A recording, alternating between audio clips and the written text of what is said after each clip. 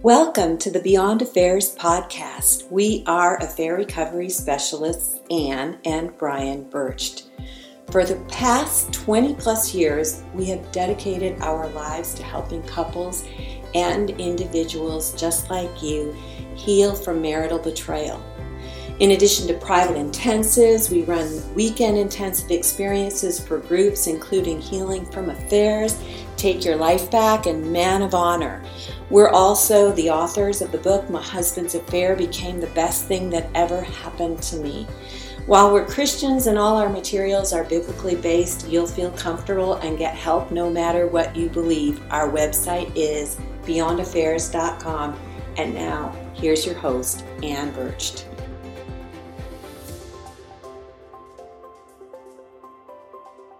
Okay, in our first podcast, I began to tell you my story, and you got what happened when I first found out about Brian's affair and the trauma that ensued, the crazy making that went on, and the ultimatum that ultimately I had to share with him and deliver to him so that he would end his affair with the other woman. Now, the second half of my story, there's so much to it really, but we're going to talk about how we then got through all of that. What did we do to heal our marriage? One of the things we did back then to try to heal our marriage was we went to our church and we asked for help. Well, our church, God bless them, sent us to a marriage course for regular married people, which I can assure you that any couple that is dealing with affair recovery does not belong in a regular marriage course for regular married people.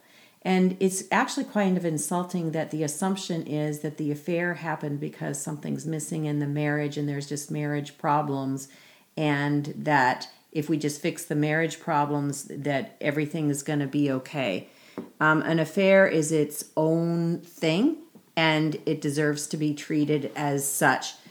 And I remember sitting in that course next to a woman who was complaining that her husband was watching too much TV. And my husband thinks he's in love with somebody else, or at least I perceived that my husband thought he was in love with somebody else. He really wasn't in love with somebody else. And probably your husband isn't in love with somebody else either, if you're going through this. And you know, I could say the same for the men who are betrayed. And it might not be what your wife is going through, but I remember this, I felt like shouting at that woman, "Shut up, lady, you don't even have a problem," to the woman who was upset about her husband watching too much TV. But the good thing about that is that my disclosure day, D-Day as we like to call it, was in May. And this course started in September. So during the ensuing months of the summer, I kind of put all of my eggs in the basket of the hope of this healing at this marriage course. And it caused us to distance ourselves a little bit from the initial trauma, because the first 3 months was really a period of trauma and shock and crazy making.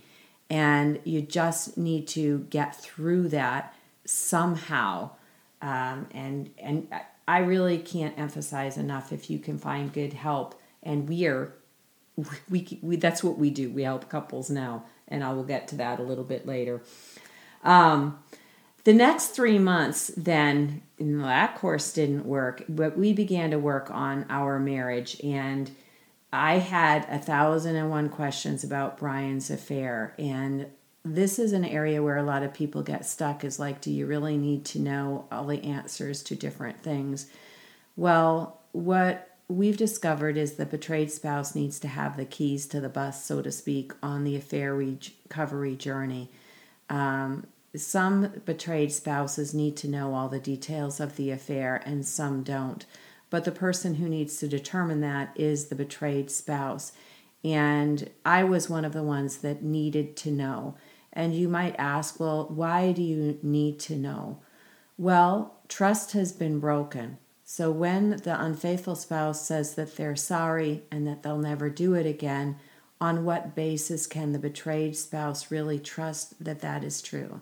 And so many times unfaithful spouses speak those things and they are nothing more than words, and they don't put any action behind it.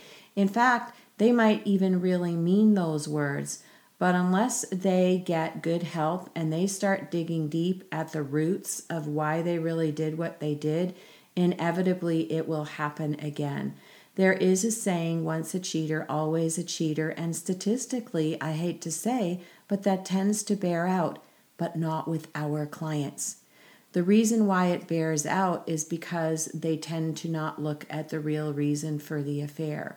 And I will tell you, one thing that I have found is that this is the elephant in the room. The affair is about the person having the affair, not the person who did not have the affair.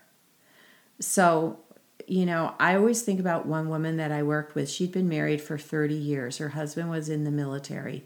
And he had a bit of a pattern. Every 5 years of their marriage, he had another affair. And every 5 years of their marriage, they went for therapy to discover why he had an affair. And 5 years into the marriage, they discovered that he had an affair because that she was paying too much attention to their kids and not enough attention to him. So she started paying more attention to him. Well, 10 years into the marriage, when he had another affair, through their therapy, it was discovered that he had an affair because they weren't having enough recreational companionship together. So she took up a golf and started playing golf with him. Well, 15 years into the marriage, that when they went for therapy, they discovered that he had an affair because she didn't keep a clean enough house, and that was really important to him. So she started keeping the house cleaner than before. And 20 years into their marriage, when he had another affair, then they went for therapy and discovered that he had an affair because she wasn't adventurous enough sexually in the bedroom. And so they went to some sex stores and did some things that were even out of her comfort zone, anything to save the marriage, because that's the right thing to do. At what point are we going to look at the person having the affair instead of the person not having the affair for perhaps the reasons for the affair? It seems very obvious to me. And so back to questions and understanding and rebuilding trust. It's like I need a window into the affair in order to see what happened. The person who acted unfaithfully was there. They know what happened in the affair. They know the ramifications of it. They know the reasons why they did what they did. And they know how sincere and meaningful they mean it when they say that they're never going to do it again. But the person who's been betrayed can't know any of that unless the unfaithful person gives them a window into it so that they can draw their own conclusions about this. Now, to every betrayed person, I would say be careful about this. And one of the sayings that we have in this work is that slow is fast when it comes to healing from an affair. And if you ask detailed questions about the affair, then because you want honesty and truthfulness in your relationship, it would be up to the other person to tell you. But you also have a responsibility to heal from that information. So my recommendation to you is that you play out the worst case scenario in your head. What possibly could be the truthful answer to that question?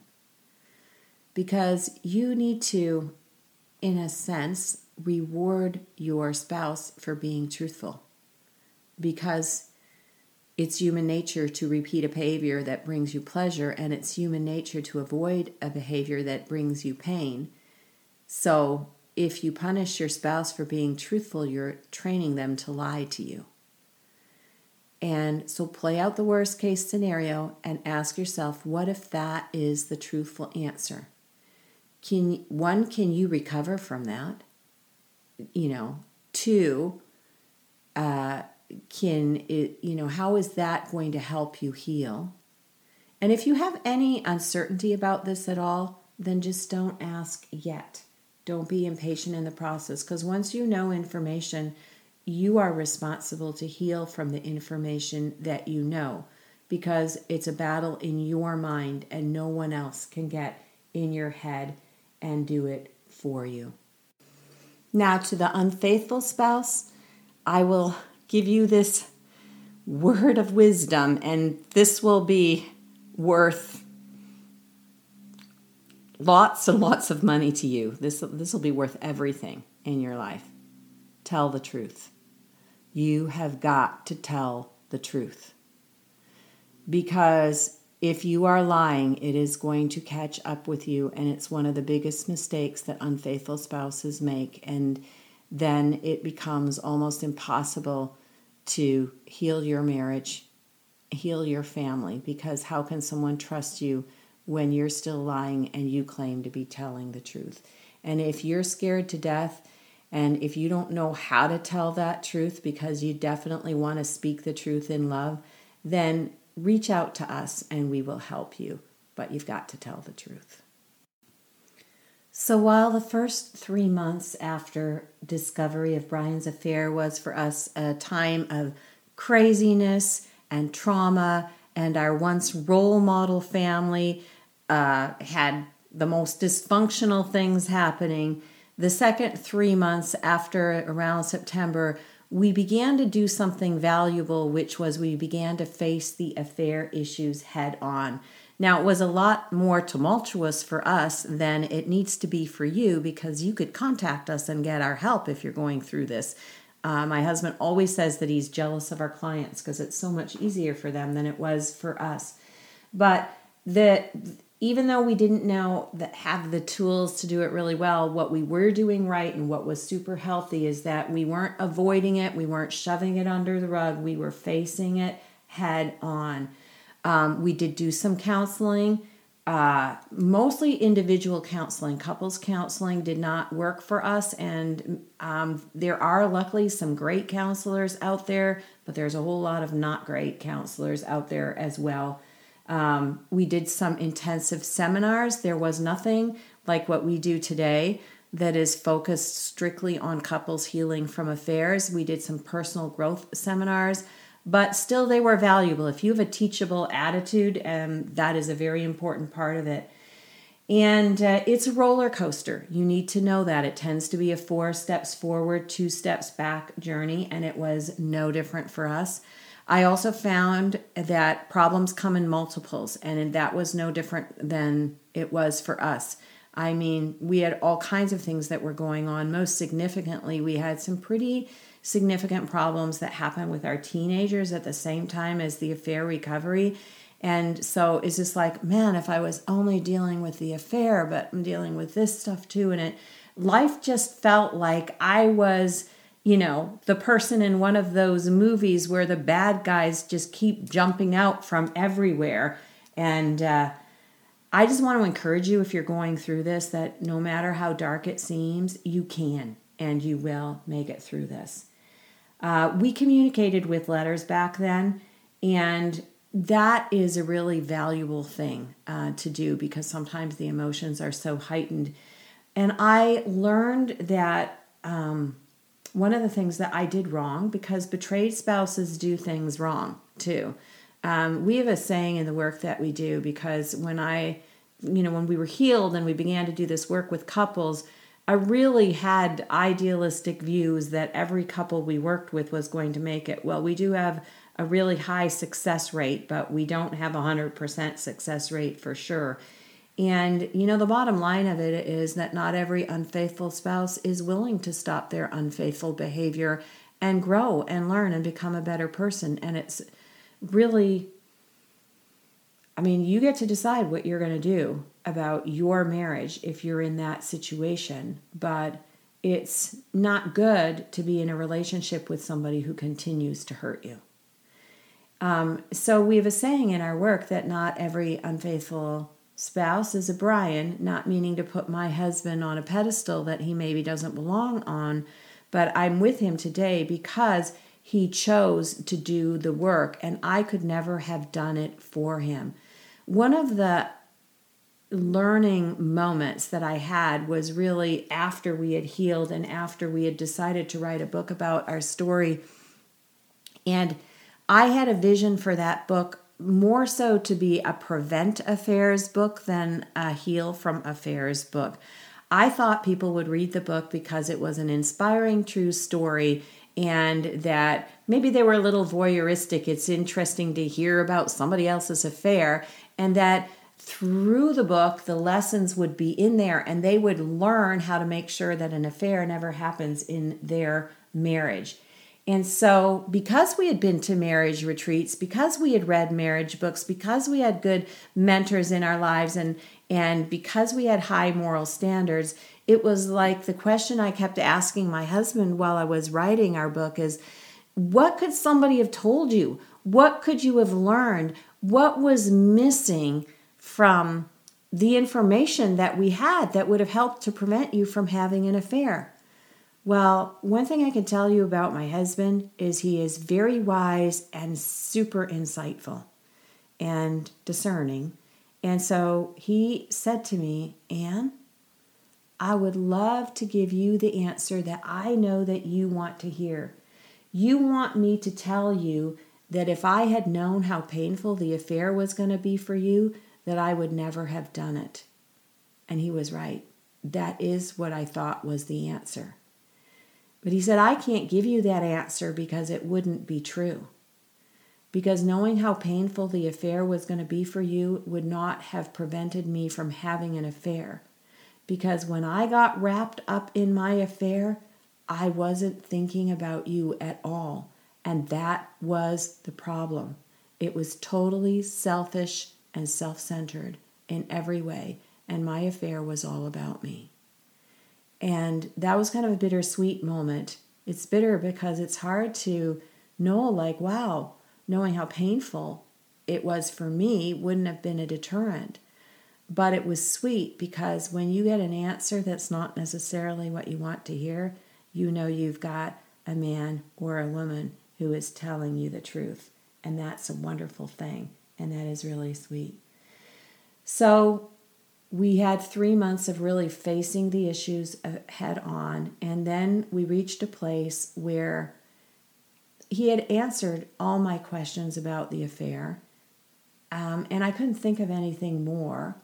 And he was doing all the right things as a husband. And we had both learned a lot from it. So things were a lot better in our marriage, but I was just really still sad. And I couldn't shake the sadness. And that lasted about 1.5 years for me. And it was at the 2-year mark that I made a solid decision to forgive my husband.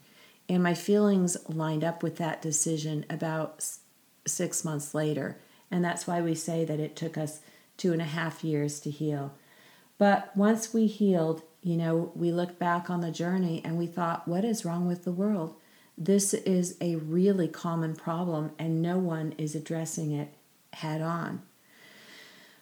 And so that's why we decided to add education to our own personal experience. And we actually began working with couples 3 years later from our own situation on a volunteer basis.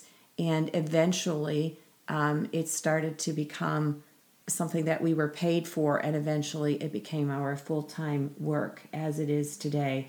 And we are absolutely passionate about helping couples dealing with any marital infidelity healing. One of the things that I think I want you to know about our story that I have left out so far is that if you choose to buy our book or listen to our book, you can read our book in 8 hours. But I want to remind you that it took us 2.5 years to live through the events that you can now read about in 8 hours. And during that 2.5 years, we didn't know if we were going to heal. And I went through what I call phases. So phase 1 would be that I would just think, I can't do this. This is too hard.